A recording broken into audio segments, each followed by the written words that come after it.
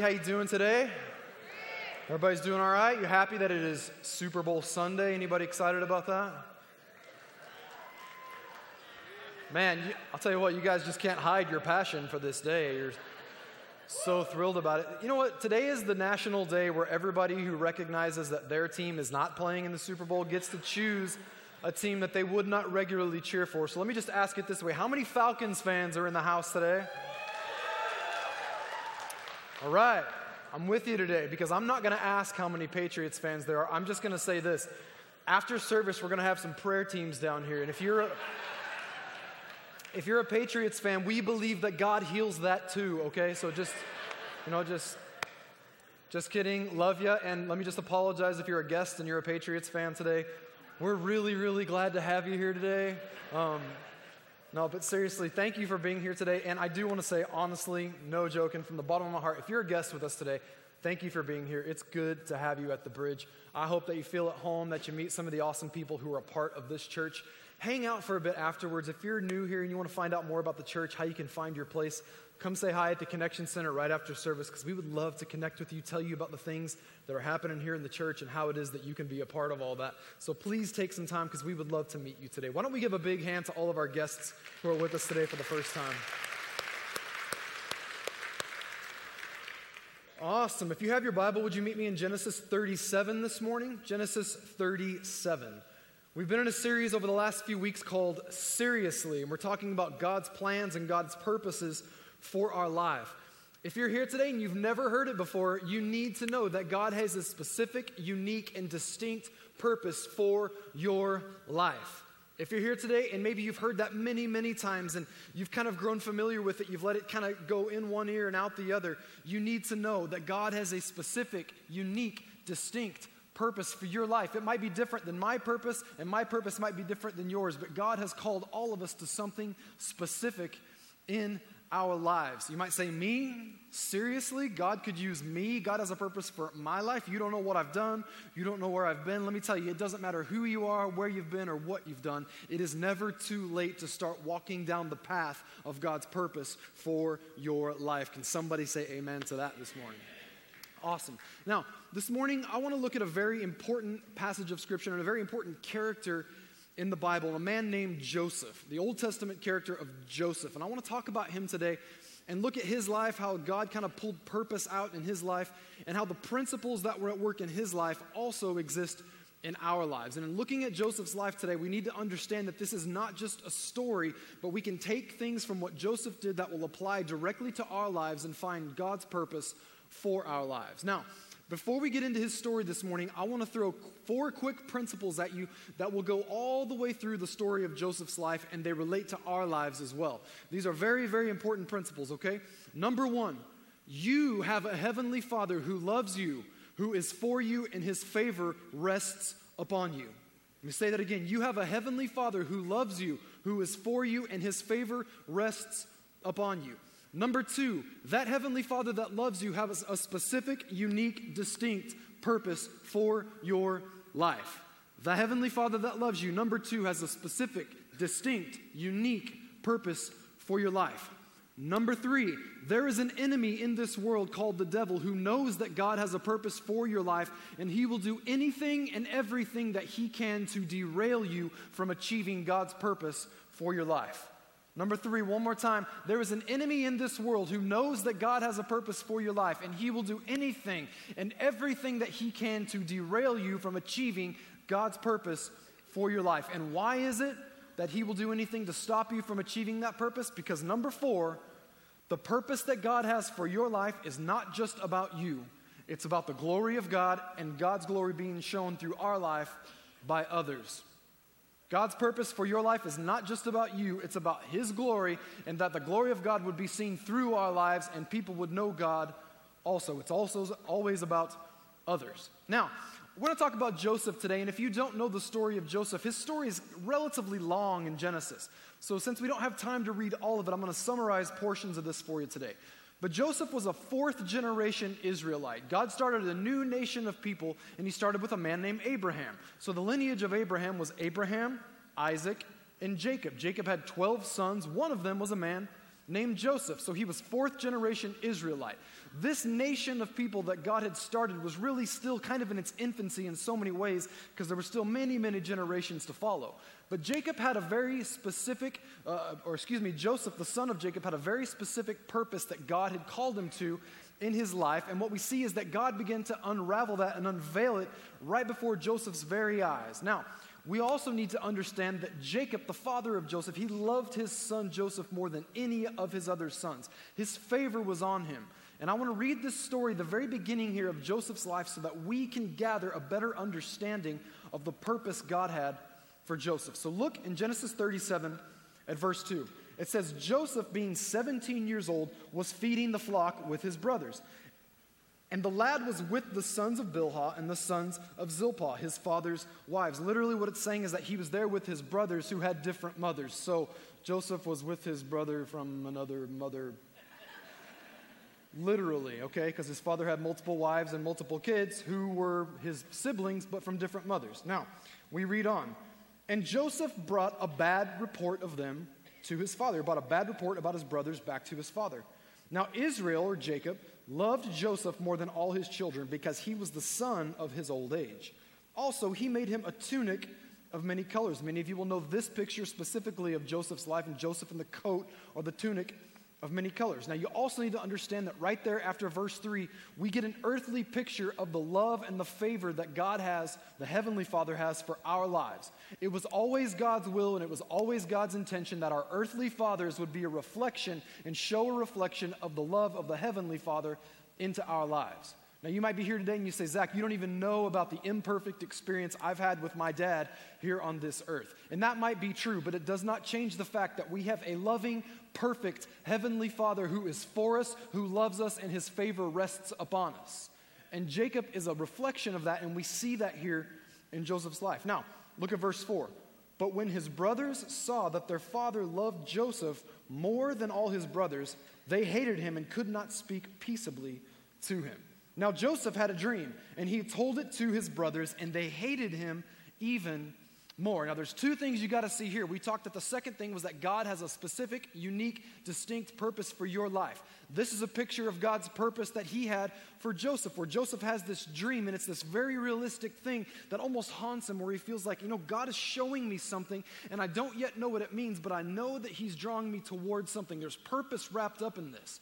But as he began to share that dream with his brothers, Scripture says that his brothers hated him even more. They hated him and they envied him because of the fact that he had all of his father's love.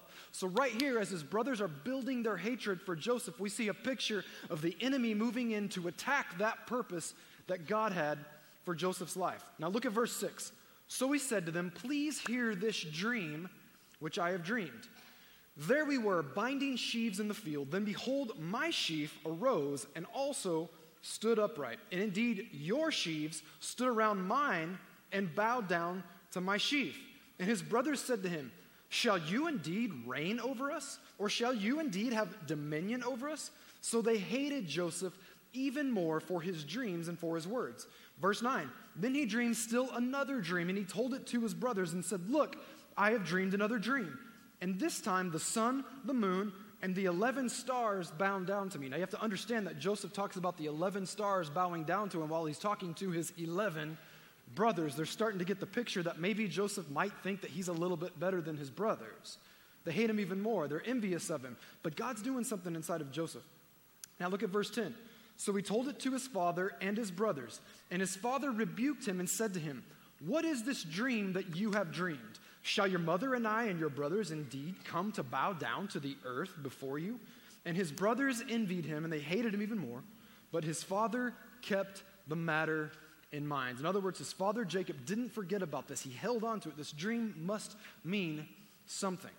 This picture that we've just seen here is a picture really of the first stage or scene of Joseph's life. This is the scene that I would call Joseph the dreamer. He's beginning to unlock and begin to see that God has called him to something. And for Joseph, it was in the form of a dream. It was like he was having a dream that wasn't just a dream. It was like a vision of something that was in front of him. It wasn't like he took some extra NyQuil, had some strange dream. When he woke up, he forgot all about it. This was like something very real that happened in his dream where he saw a vision and he was so compelled by it that he realized that God had shown him something and he was walking out a purpose that was going in the direction of this dream. He didn't yet know what all of it meant, but he knew that there was purpose in the dream that God had given him.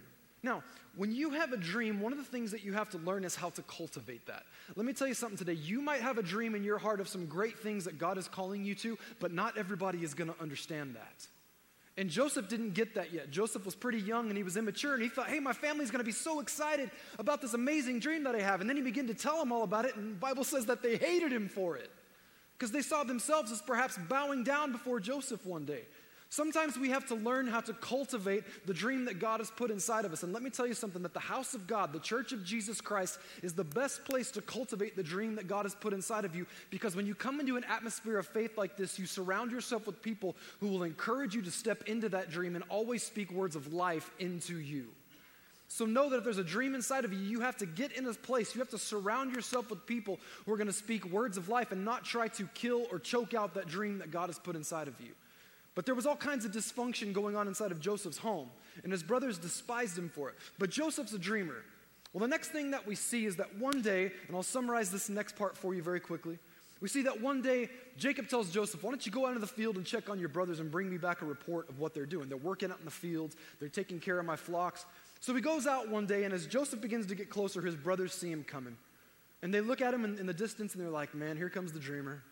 Here comes the one who tells us that one day we're all going to bow down before him. You know what? It seems like our lives would be so much better if we could just get rid of this guy, because he's always making us so upset and angry. He's got all of our Father's love. Our Father gives us all these gifts, all these gifts that he doesn't give to us. It seems like life would be so much better if Joseph wasn't around. So Scripture says that his brothers began to plot how to kill Joseph. But as they start to come up with an idea of how to kill him, one of his brothers, a guy named Reuben, he speaks up and he says, listen, guys, we can't kill our brother. We'd have to live the rest of our lives knowing that his blood was on our hands. You know how much agony and sorrow that would bring our father? Well, we can't kill him because we know forever that it was on us. It was our fault that our brother was dead. So instead, they said, instead of us killing him, let's just throw him into a pit. And he'll just die there. It won't be our fault. We'll just have put him there, but we won't be the ones who have literally killed him. We'll just leave him there to die. So Scripture says that they throw him in a pit. And as soon as they're about to leave him, they encounter this band of Ishmaelite traders. These Ishmaelites, they would have been like the rejected cousins of Joseph's family. So these guys are coming through town, and they see these guys over here, Joseph's brothers, and they say, you know what, instead of letting him die, why don't we try to get a profit out of this? Let's see if we can sell him into slavery. So Scripture says that they go to the Ishmaelites, they negotiate to sell their brother Joseph into slavery for a few pieces of silver. So Joseph is sold off into slavery. His brothers decide to go back and tell Jacob, the father, that he suddenly just disappeared. We don't know what happened to him. We'll bring a piece of his garment and take it to dad and say, you know, a wild animal must have killed him. We never even saw him out there in the field. We don't know what happened. And they would have to sell their father on this lie that their brother has just suddenly disappeared. And so that's what they do. They go back and they tell Jacob, Joseph, we never even saw him. He's gone. A wild animal must have killed him or something. And they have to go the rest of their lives having to hold on to this lie, this secret that they know inside of their heart, that in fact they sold their brother into slavery, never to be seen again, or so they think. Now let's just push pause on that for a moment, because now Jacob has to think that for the rest of his life he's never going to see his son ever again. And these guys, his brothers, have to live with that secret. Well, Scripture goes on to tell us that now Joseph is sold to these Ishmaelites who take him back to Egypt. And this is where we pick up the story in the second phase of Joseph's life. Joseph goes from being Joseph the dreamer to now he's Joseph the slave. Joseph the slave. That doesn't really make a whole lot of sense when you start out with a dream that God puts in your heart. You suddenly think that if God, you've given me a dream, that means that my next step must be a step of success. That means that my next step must be a step of prosperity. Surely, God, if you've given me this amazing dream, then the next thing I'm going to do is going to be achieving this great purpose that you've set before me. But instead, Joseph finds himself a slave in a foreign land at about 17 or 18 years old. And as we look at the second part of Joseph's life, there's a couple of things that I want to show you. Now look at Genesis 39, starting in verse 1. Now Joseph had been taken down to Egypt, and Potiphar, an officer of Pharaoh, captain of the guard, an Egyptian, bought him from the Ishmaelites who had taken him down there. So he's sold to a band of Ishmaelites who take him to Egypt and sell him to a guy named Potiphar. This surely was not the dream that Joseph had in his mind. Surely this thing that was happening to him did not line up with the dream that was inside of him. I want to ask you a question today. Put yourself in Joseph's shoes for a moment, or maybe you don't have to think that hard about it. Maybe you've dealt with some difficulties in your life. I want to ask you a question today. What happens when the dream inside of you does not match up with the reality around you? What do you do when you feel like God has made you a promise that you're holding on to in your heart, but when you look around you, you don't see anything that resembles the dream that God has given you? What do you do? What do you do? Because Joseph was a dreamer, but now Joseph finds himself a slave in a foreign land. He's far from his father's love and affection. And in fact, now he's serving some other person as a slave. You know, if you go on and you read in Scripture, when you look at Psalms, Proverbs, Ecclesiastes specifically, you see David and Solomon, anytime they had questions for God, they were always so quick to point out and say, God, where are you at right now? God, what's going on? And God, it just feels like you're so far. It feels like you're so far away. I mean, I believe in you. I'm holding on to your promises, but God, I just don't understand where you are. But Scripture doesn't record Joseph praying any prayers like that. Instead, what we see is that Joseph takes a situation which seems to be hopeless and starts to make the best of that situation. Can I tell you something? When you find yourself in a desperate situation and you feel like God is nowhere to be found, sometimes you have to find things to be grateful for. And sometimes that's a difficult thing to do, but I think Joseph was looking back and thinking, you know, when my brothers grabbed me and said they were going to kill me, I thought I was dead. I thought I was surely going to die next, but they didn't kill me. Instead, they sold me into slavery. And slavery isn't exactly what I had in mind, but I'll tell you what, I'd rather be alive and breathing than be dead. I'd rather be a slave than be 6 feet under. Any day above ground is better than a day beneath it. I think Joseph had to look around and find something to be grateful for. And sometimes when we're facing insurmountable odds and impossible situations and it seems like everything is against us, we have to find things to be thankful for. Because as long as you and I have breath in our lungs, we have something to be thankful for on this earth. Joseph said, I might be a slave, but I'm going to make the very best of it. Now, let's read on because I want to look at the very next thing that happens. Look at verse 2 of Genesis 39. Now, the Lord was with Joseph. How do you think Joseph was able to survive as a slave? I think it's found right there in verse 2. The Lord was with Joseph, and he was a successful man. The Lord was with Joseph and he was a successful man. Didn't it just say that he was a slave? But now it says that he was a successful man, a successful slave. That almost comes off like an oxymoron. How can you be a successful slave? You're serving somebody else. You're kind of at their beck and call, but Scripture says that God was with him and he was a successful man. I think Joseph found a way to have optimistic faith. And when everything seemed to be going against him and he found something to be grateful for, Joseph learned a very important lesson. It says right there at the beginning of verse 2, and the Lord was with Joseph. Can I tell you today that you might be facing hell and high water? You might be finding yourself at the bottom of a pit. You might be up against something that is totally impossible. But here's the thing. It is not about where you are. It's all about who is with you. Because Scripture says that the Lord was with Joseph. Jesus said, I will never leave you and I will never forsake you. He said, lo, I am with you always, even till the end of the age. And it doesn't matter what you're up against. You need to know that it's not about where you are. It's all about who is with you. And you might be in this situation right now where you're like, God, what's going on? This isn't the dream that you put in my heart. I even feel like I'm kind of a slave to this situation that I'm in. But don't look around. Don't get stuck in your situation. Don't let your circumstances dictate your faith. Look for something to be grateful for and recognize that it's not about where you are, but who is with you. Because if God be for you, let me just ask, who can be against you? Who can be against you? In the most desperate of situations, who can be against you? I'm always fascinated when I read the story of Joseph because Scripture says that he suddenly begins to find favor in Potiphar's house. And I want to read on and look at this a little bit further, but when it comes to the challenges that we are facing, I say it's not about where we are, but who's there with us, because God wants to walk through every situation of our life with us, the good and the bad. And when we find ourselves in those places and we look around and feel like all is lost and we're in it all by ourselves, we have to realize that there's somebody that's in every situation with us, and that's God. Joseph knew that all along, so therefore he had something to be grateful for. Now, when you look at his life, Scripture tells us that he began to find favor with Potiphar, and he was a successful Man, a successful slave, that's just something that I can't get my head around. I mean, when you think about that, that's just wild. Now look at this. In verse 3, and his master saw that the Lord was with Joseph, and that the Lord made all he did to prosper in his hand. Now let's read this verse in context, because you got to catch this. And his master, Potiphar, saw that the Lord was with Joseph, and that the Lord made all he. Who do you think the he is talking about right there? He's not talking about Joseph. He's talking about Potiphar. And that the Lord made all that Potiphar did to prosper in Joseph's hand. Why? Because Potiphar had put Joseph in charge of everything in his house. Potiphar was this guy that was the captain of Pharaoh's guard. Now you have to understand that when he left Joseph in charge of his entire house, there were probably days where he went to coffee in the morning with some of his buddies and he's like, guys, you're not going to believe this. I got this slave living in my house, but it's almost like he doesn't know he's a slave. This guy suddenly has taken charge of my house and now he's overseeing all my other slaves. And literally, I'm prospering like I've never prospered before because this guy is in charge of my entire household.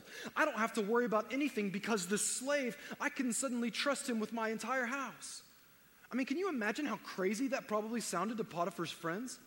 But I think the reason why it was that way was because Joseph didn't see himself as a slave. He saw himself as a servant. He didn't see himself as a slave. He saw himself as a servant. Look at this in verse 4. So Joseph found favor in his sight and served him. Then he made him overseer of his house, and all that he had he put under his authority. I think the thing that we have to catch from this phase and from this season of Joseph's life is that Joseph chose not to be a slave, he chose to be a servant. And I think he looked ahead and he said, you know what I'm going to do to get out of slavery? I'm going to serve my way out of slavery. I'm going to see to it that my boss, my master, the guy whom I'm serving, that he prospers as much as possible. And what's most interesting about this is as Potiphar began to prosper, I think he knew right away that it wasn't Joseph's skills that made him prosper. It was the fact that the hand of God was on Joseph's life all the way through. Now you might say, how does this apply to my life? Over the last few years, and over the last 10 years, especially in this area, ever since we had an economic recession, it's amazing the amount of people that you meet who talk about, it just feels like I'm underemployed. It feels like my business isn't going as well now as it was then. It seems like things are never going to get better. It seems like never going to recover from the way things have been. I'll never forget, about 11 years ago, I felt like God was calling me to move to Orange County to be a part of a church plant. And so I moved there. I didn't know at the time I'd spend the next 7 years of my life there. And I remember I quit my job. I pretty much cut all ties and moved out there. And I remember looking for a job, and it seemed like every single day my bank account was just going like this and this and this and this and this. And I'm looking for a job, and a door opens and a door closes, and a door opens and a door closes. And one day I'm sitting at this park in Newport Beach that overlooks Pacific Coast Highway and the harbor there in Newport. And let me just tell you, Newport Beach is a bad place to live when you're broke, okay? So I'm sitting at this park, and I'm just crying out to God. I'm like, God, I don't know what to do. I feel so strongly like I am in the place that I'm supposed to be, but I can't find a job. I'm so desperate for a job right now that I would almost take anything. And I didn't want to just have any old job. I wanted a good job, but God, I just need a job. Just help me here. And I remember crying out and just feeling so broken and so depleted. And I'm sitting there that day, and I'm looking out, and as I'm praying out to God and crying out, God, my bank account's going down, and I don't have a job. There's like Bentleys and Lamborghinis and Ferraris driving by. I mean, nothing makes you feel more inferior than that when you don't have much and you look around and see other people who have plenty. As I'm crying out to God, as specifically as I've ever heard the Holy Spirit speak to me, that very day I'm sitting in that park and God says, you know what, there's a lot of people in this town that have a lot of stuff, but in the one area that they're bankrupt in their spirit, you have everything that they don't have. And the Lord just began to encourage me. And he says, Zach, I brought you here for a purpose. You know that you're in the right place. I got the right thing right in front of you. Just hold on to that dream. Just hold on to that promise. So I got a job a few weeks later, and these guys offered me a job working for their company, and they're in the scuba diving wholesale business. They had their own product line of scuba gear. I'd never scuba dived in my whole life, okay?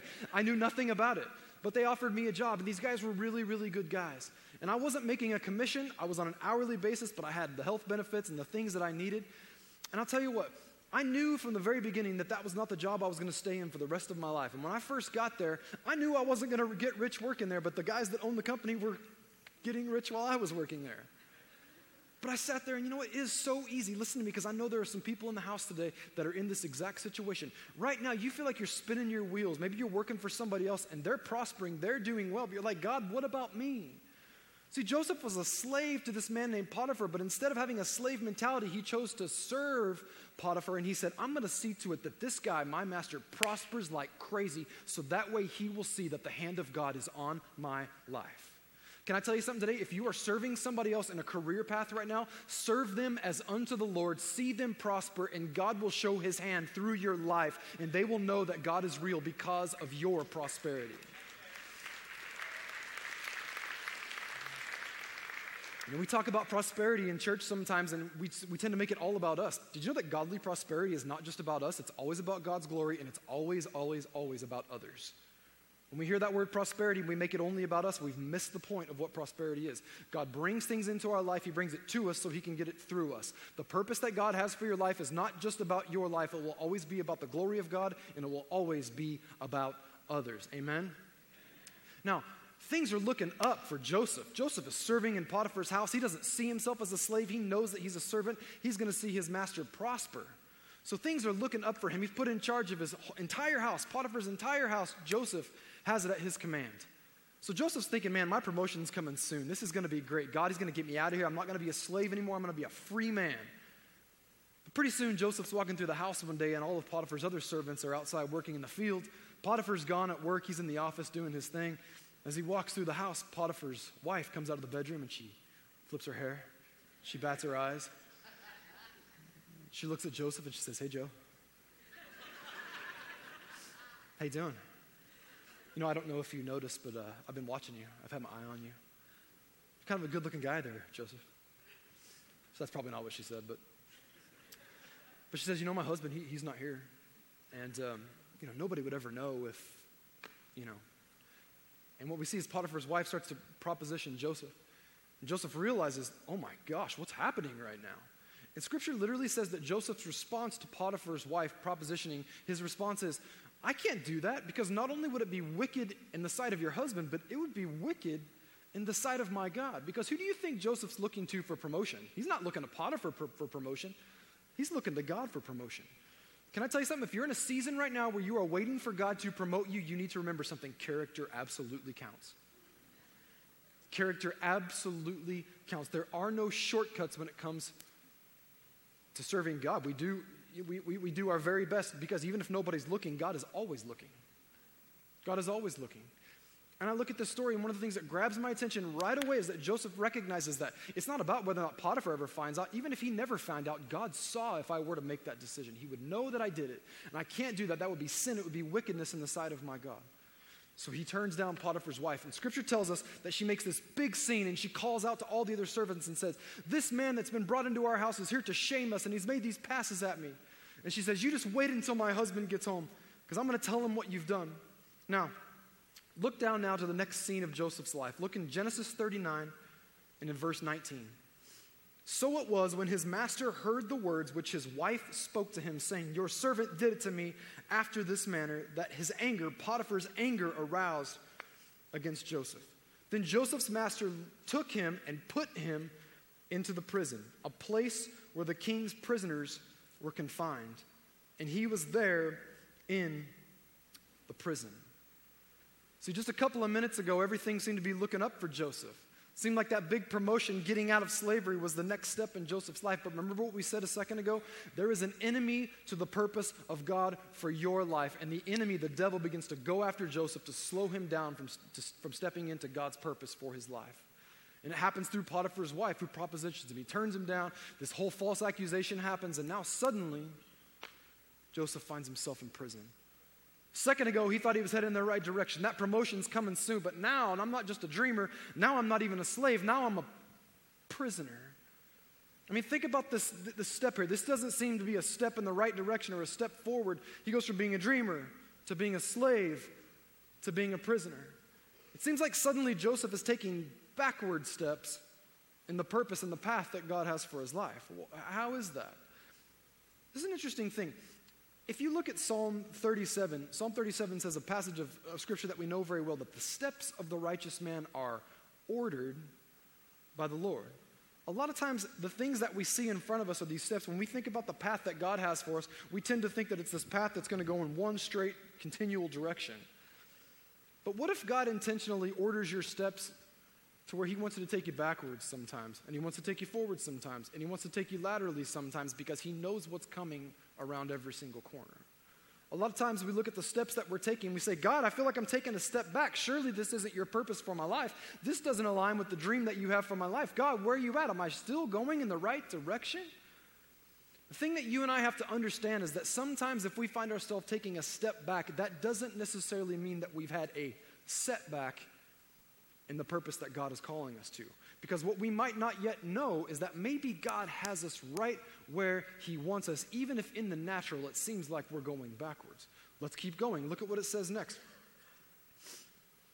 It says in Genesis 39 and verse 21, but the Lord was with Joseph. That's the second passage in a row that Joseph finds himself in a difficult situation, but it says, but the Lord was with Joseph and showed him mercy, and he gave him favor in the sight of the keeper of the prison. So just like when he was in slavery, now he finds himself having favor with the prison warden or the keeper of the prison. Look at verse 22. And the keeper of the prison, just like Potiphar, committed to Joseph's hand all the prisoners who were in the prison. Whatever they did there, it was his doing. In other words, Joseph was now in charge of the prison. Now think about what the prison warden said when he went to coffee with his buddies. You guys aren't going to believe this. I got this prisoner in my prison and he doesn't think that he's a prisoner. It's like he thinks he's my assistant because now he's in charge of all the other prisoners and I don't have to worry about anything. I just let him handle it. And here's the crazy part. It seems like things have gone better and better with every single thing that I've given him. Because I don't think that the prison warden cared much about Joseph's skills. He looked and saw that the hand of God was on Joseph's life, and he said, well, I want that kind of favor in my life. Because once again, he went from slavery to being in prison, and it seemed like he took a step back, but it wasn't a setback. In fact, Joseph began to realize that while I might be in prison, this isn't any old prison. This is the prison where Pharaoh sends people to. So it's almost like while I might be in prison, suddenly I found myself one step closer to the palace. Because a step back isn't always a setback. So Joseph manages what's given to him. Suddenly he becomes the overseer of the prison. And Joseph again takes on this mentality that I'm going to serve my way out of slavery, and the day will come where I'm going to be a free man. You know what's interesting about this is that when the enemy begins to fight us and tell us, give up on God's purpose, give up on God's plan, hold on, let go of the promises that God had for your life, don't hold on to those things anymore. When he wants to discourage us the most and we find ourselves taking that step back, those are the times that we have to really buckle down and realize that God just might be at work and doing something that we can't see. You know, as a kid, we used to play with slingshots, okay? We would go, me and my buddies, we'd go out in the woods, and mainly because my parents didn't trust us with pellet guns. But we would go out in the woods and we had slingshots. And we would pick up rocks and we would put them in that little pouch. And for all the guys, how many guys have ever played with a slingshot before? If you get a slingshot, what do you have to do? Like we would look up in the tree and we would want to knock birds out of the tree or something, right? So you take that rock and you put it in that pouch and you hold it right there in the palm of your hand. And you aim that slingshot and you pull that pouch back as far as you can, because the further you pull it back, the faster the velocity will be when you let go of it. And sometimes what we don't realize is that when we have a setback a step back in our life, we tend to think that it's the setback in God's purpose. But what you might not know is that right there where you are, God might have you right in the palm of his hand in that slingshot. And what you don't know is that at the right appointed time, when he lets go of that thing, he's aiming you to propel you in the very place that he has for you in your life.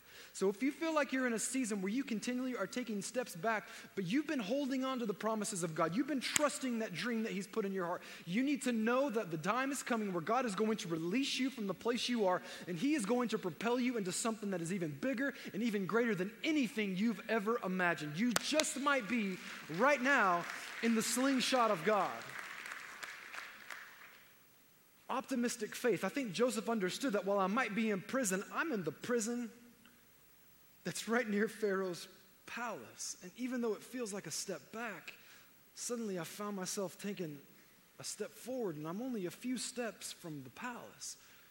God's given me this dream, and I don't yet know what it means, but I feel like the day is coming where I'm going to be a person of authority, a person of position, where I'm going to be ruling and reigning. And in that picture, I see others bowing before me, and I don't really think it's about me, but I just know that God's calling me to something like that.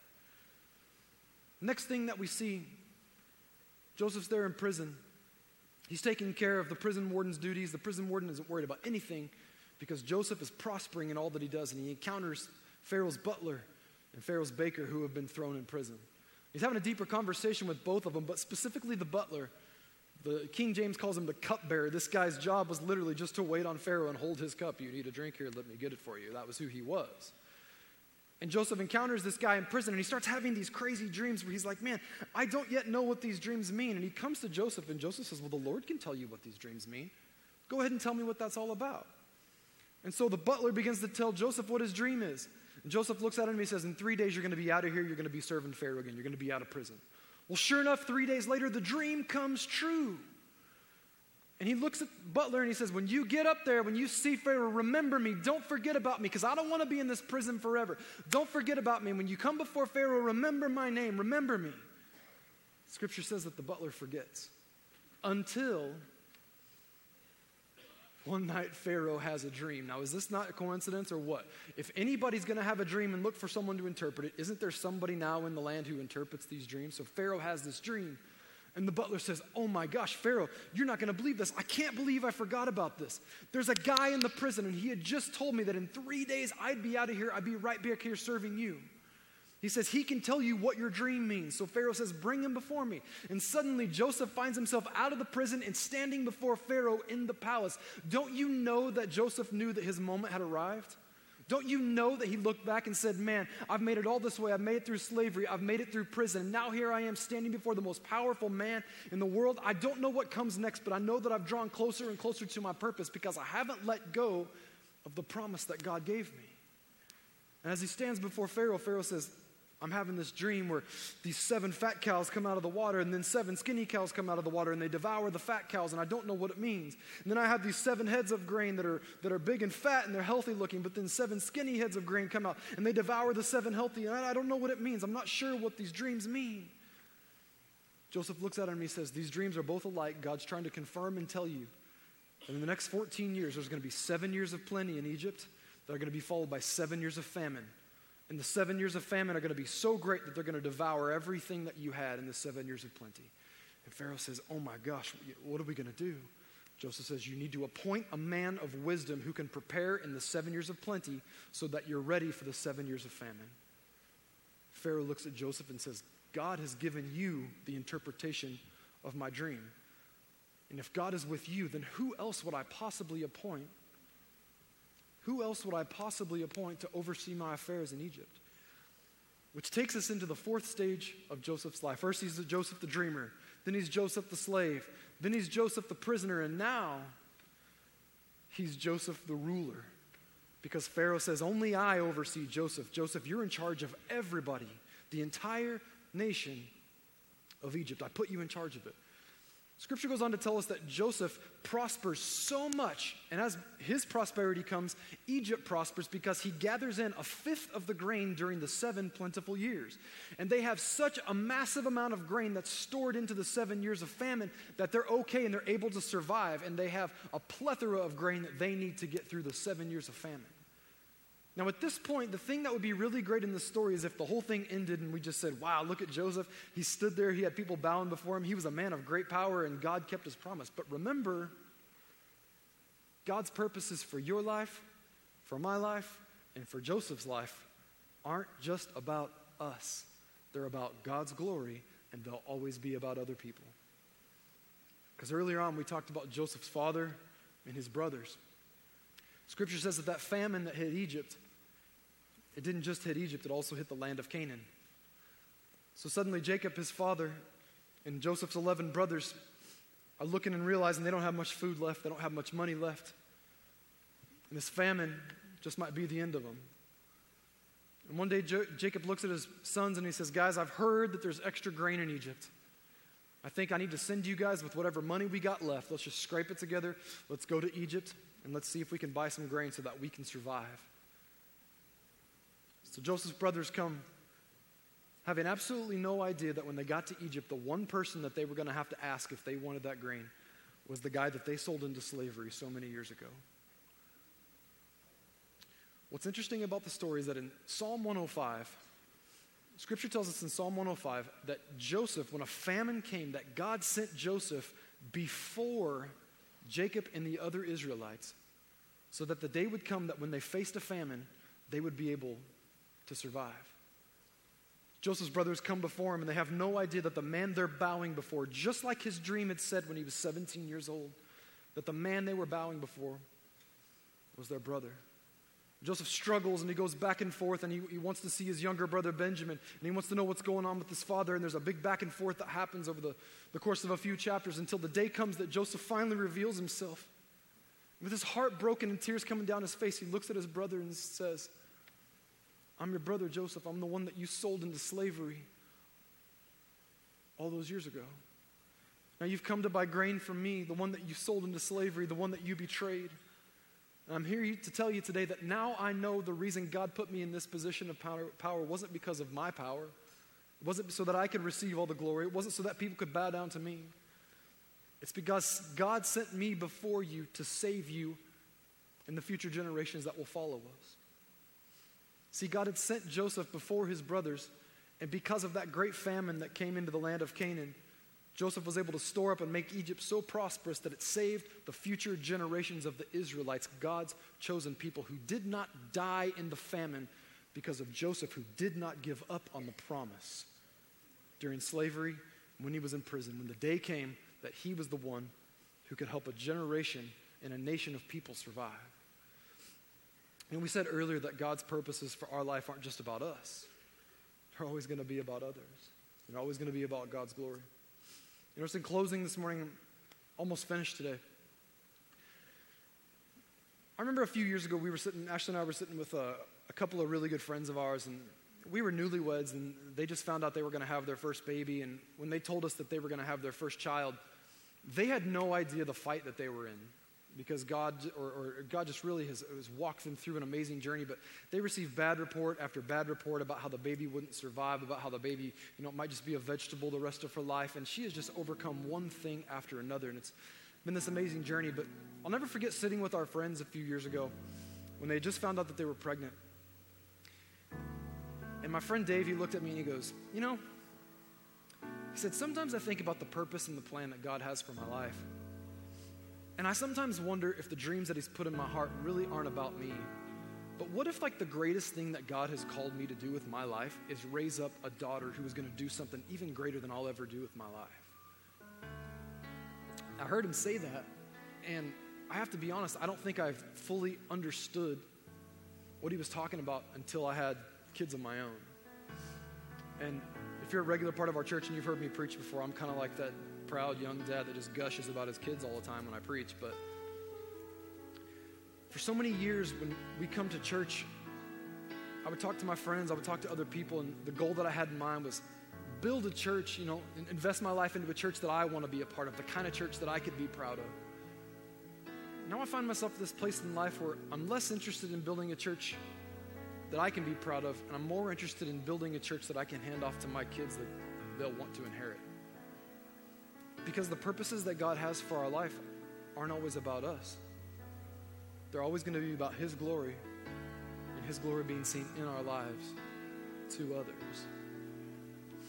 The revelation that Joseph got at the end of his life was that when his brothers came to bow down before him, it wasn't about his power, it wasn't about his position, and it wasn't about his authority.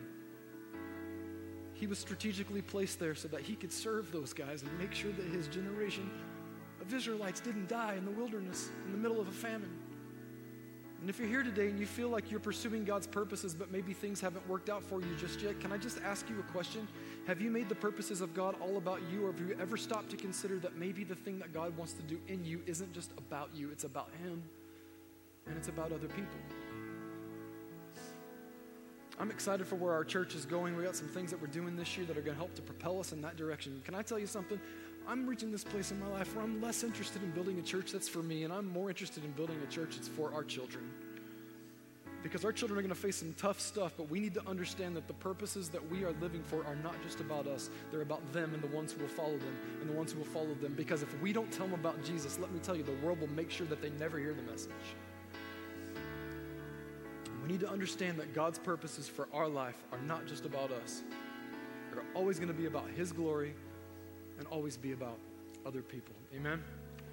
Father, I just thank you today for your goodness. I thank you for your presence that's here today.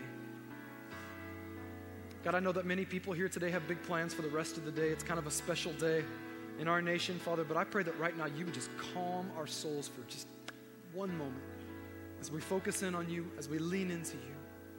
God, draw near to us. Encourage people today who feel like they've lost their path, they've lost their way. Encourage people today who feel like they've taken a step back. Let them know that they haven't had a setback. If they're still trusting in you, there is always hope, and you will always keep your promises. And Father, finally today, I pray for the ones who might be here who are far from you, or maybe given up on their relationship with you, or maybe the one who's here today who's never come into that relationship with you. I pray that they would find you calling their name and drawing them near to salvation, to forgiveness, to freedom, and ultimately to purpose that you have for their lives. And today, with every head bowed and with every eye closed, just for another moment, I want to ask you where you're at when it comes to a relationship with God. I know that the message has been a little bit on the long side today, and I thank you for your patience, but I just want to tell you that the most important thing that you could ever do with your life is make a decision to follow Jesus. He's the only one that can forgive us of our sins and bring us freedom in this life, give us hope for all of eternity, and walk us into an amazing purpose that he has for us. And if you're here today and you've never made that decision, I want to tell you it's the best decision you could ever make, because there ain't nothing like living life for Jesus.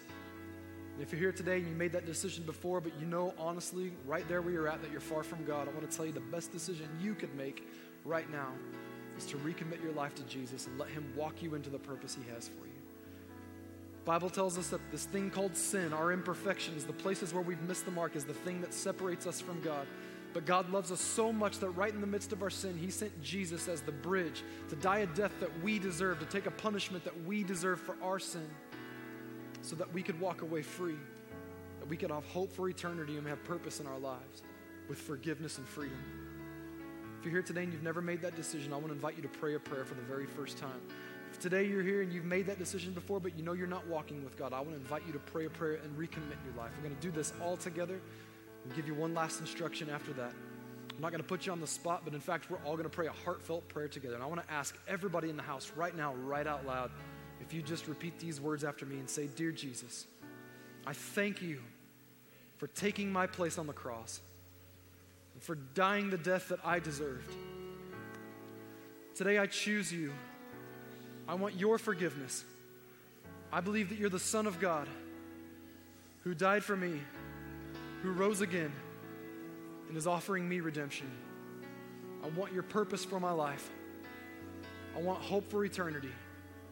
And I thank you for loving me and accepting me as your own. In Jesus' name, amen. Amen. Today, if you're here and you made that commitment in your heart, I want to tell you that it's just the beginning of a journey of walking with a community of people into a relationship with God. And we want to help you as very best we can. We have a simple tool that we'd like to put in your hands just to get you started on that walk with God. It's a small book. It's called The Next 7 Days. It's free. We don't need anything from you, but we're here to help you in any way that we possibly can. If you want to get that, we have a couple of different ways to get it to you. Right after service, we're going to have some prayer teams right down here. They're here to pray with you if you have a need. You got something going on in your life, you want someone to pray with you, please come say hi. These guys are happy to help you and to pray with you. But also let them know you made a decision today. They'll be happy to give you that book and help you out there. And if you need to go quickly, please stop by the Connection Center, the big circle in the middle of the foyer. Let them know that today you made a decision to start walking with God. They'll give you the book to help you get started. And we are here to help you to walk out this journey of faith with you because we love you. We're a church family, and that's the way it ought to be. Hey, can we welcome some people into the family of God this morning? Amen. Awesome. Can we give Pastor Zach a hand for that great message this morning? That was awesome. But this time we are going to worship God with our giving. And, you know, in this morning's message, it was incredibly clear that our lives, that God's purpose for our lives, is never just about us. It's always about others. And it's the same with our finances. You know, God is our provider, and He provides for us. He brings provision into our lives, whether it's through our paychecks or other sources of income. And it is never His intention that all of that provision that He blesses us with would be used solely on ourselves. He wants us to use His provision to honor Him first and to be a blessing into others' lives. And when we give here at the Bridge every week, that is exactly what happens, because our collective giving is making a difference in others' lives. Each week here through our services and the different ministries of the Bridge, we are seeing people every single week giving their lives to Jesus, finding His love, finding hope in Jesus Christ. And through our community care program, we are helping meet the needs of this entire valley. For anyone who's in need, we give free food and clothing every single week, and we're impacting people's lives across the globe through all of our different missions efforts. So I want you to be encouraged this morning. Know that as you are giving today, you are allowing your finances to extend beyond your life to impact others. God bless you as you give, and let's check out our church news together.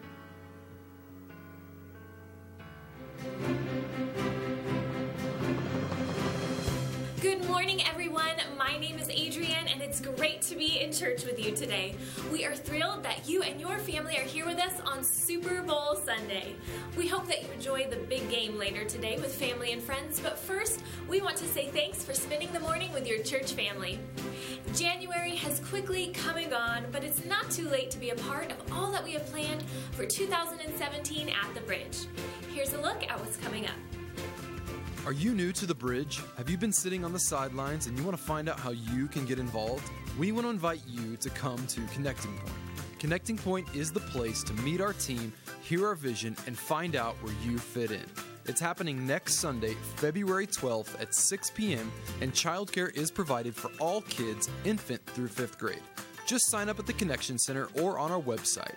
We look forward to hosting you and your family and helping you find your place at the Bridge. If you are a junior high or high school student or a parent of a student, today is the last day to register your student for SoCal Youth Convention. Youth Convention is happening February 17th through the 19th, and we want as many students as possible to join us for this life-changing weekend. If you are already registered or you'd like to register before the deadline, come and join us for a quick informational meeting today immediately following our 11 a.m. service in the Youth Center Cafe. We will get you all the details you need so that your student can be a part of SoCal Youth Convention 2017. A brand new term of Connect Groups will be launching in just a few short weeks, and we are very excited to see more and more people find family here at the Bridge and build deeper relationships. Maybe you're interested in leading a Connect Group and you have a heart to help people find those friendships. I want to invite you to come to a new Connect Group Leaders info meeting. It's happening next Sunday morning at 10:15, immediately following first service in the Youth Center Cafe. Just stop by the Connection Center before you go today and sign up so that we can plan for you. We look forward to partnering with you to see more people grow together in Connect Groups. Chick Connection will be resuming this Tuesday morning at 9:30 a.m. Ladies, you are invited to come and join a community of women where you are loved, valued, and believed in. Child care is provided for all infant through preschool age kids, as well as a homeschool room. And as always, Spanish translations available. So come early and enjoy the Connection experience with complimentary refreshments and take advantage of the Pamper Lounge. We hope to see you and your girlfriends on Tuesday morning. Man to Man is happening this Tuesday, and we want to invite every single guy in the house to be there. It all starts at 6:30 p.m. when dinner is provided. Then we'll worship God together and be encouraged to do God's good at our gates while taking back the ground that we have lost. He wants us to take back the ground we've lost in our families. He wants us to take back the ground we've lost in our sometimes in our church, in our jobs, in our personal lives when it comes to the addictions or the disease. He wants us to take back the ground we've lost in our country. It's a big, big task. So guys, be here this Tuesday night at 6:30 p.m. for Man to Man.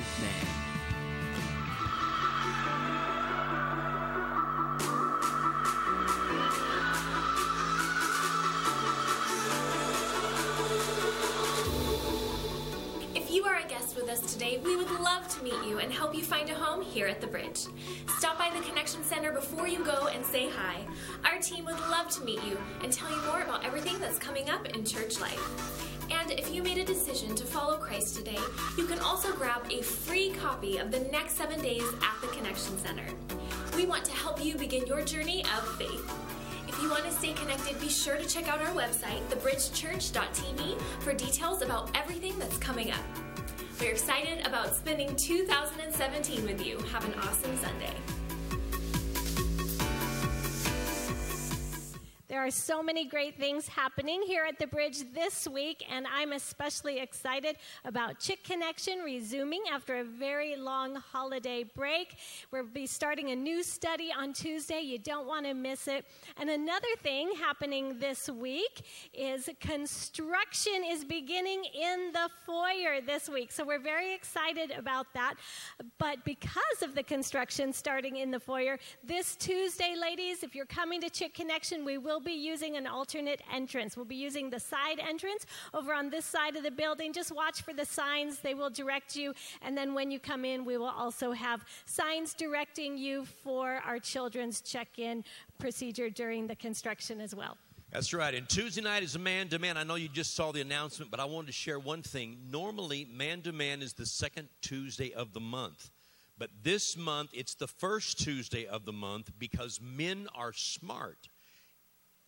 Can I get three head nods or something, a bobblehead? Because men are smart, and they know the second Tuesday this month is Valentine's Day, and they're watching out for their wives, all right? So, ladies, kick him out of the house Tuesday night. Get him here. We're going to have a great night together at Man to Man. And before you go today, I need several men who can help us for about 15 minutes to set up in the youth area for Chick Connection Tuesday morning. So if you can stay and help us just for a few minutes, it'll be a great blessing. Thanks so much.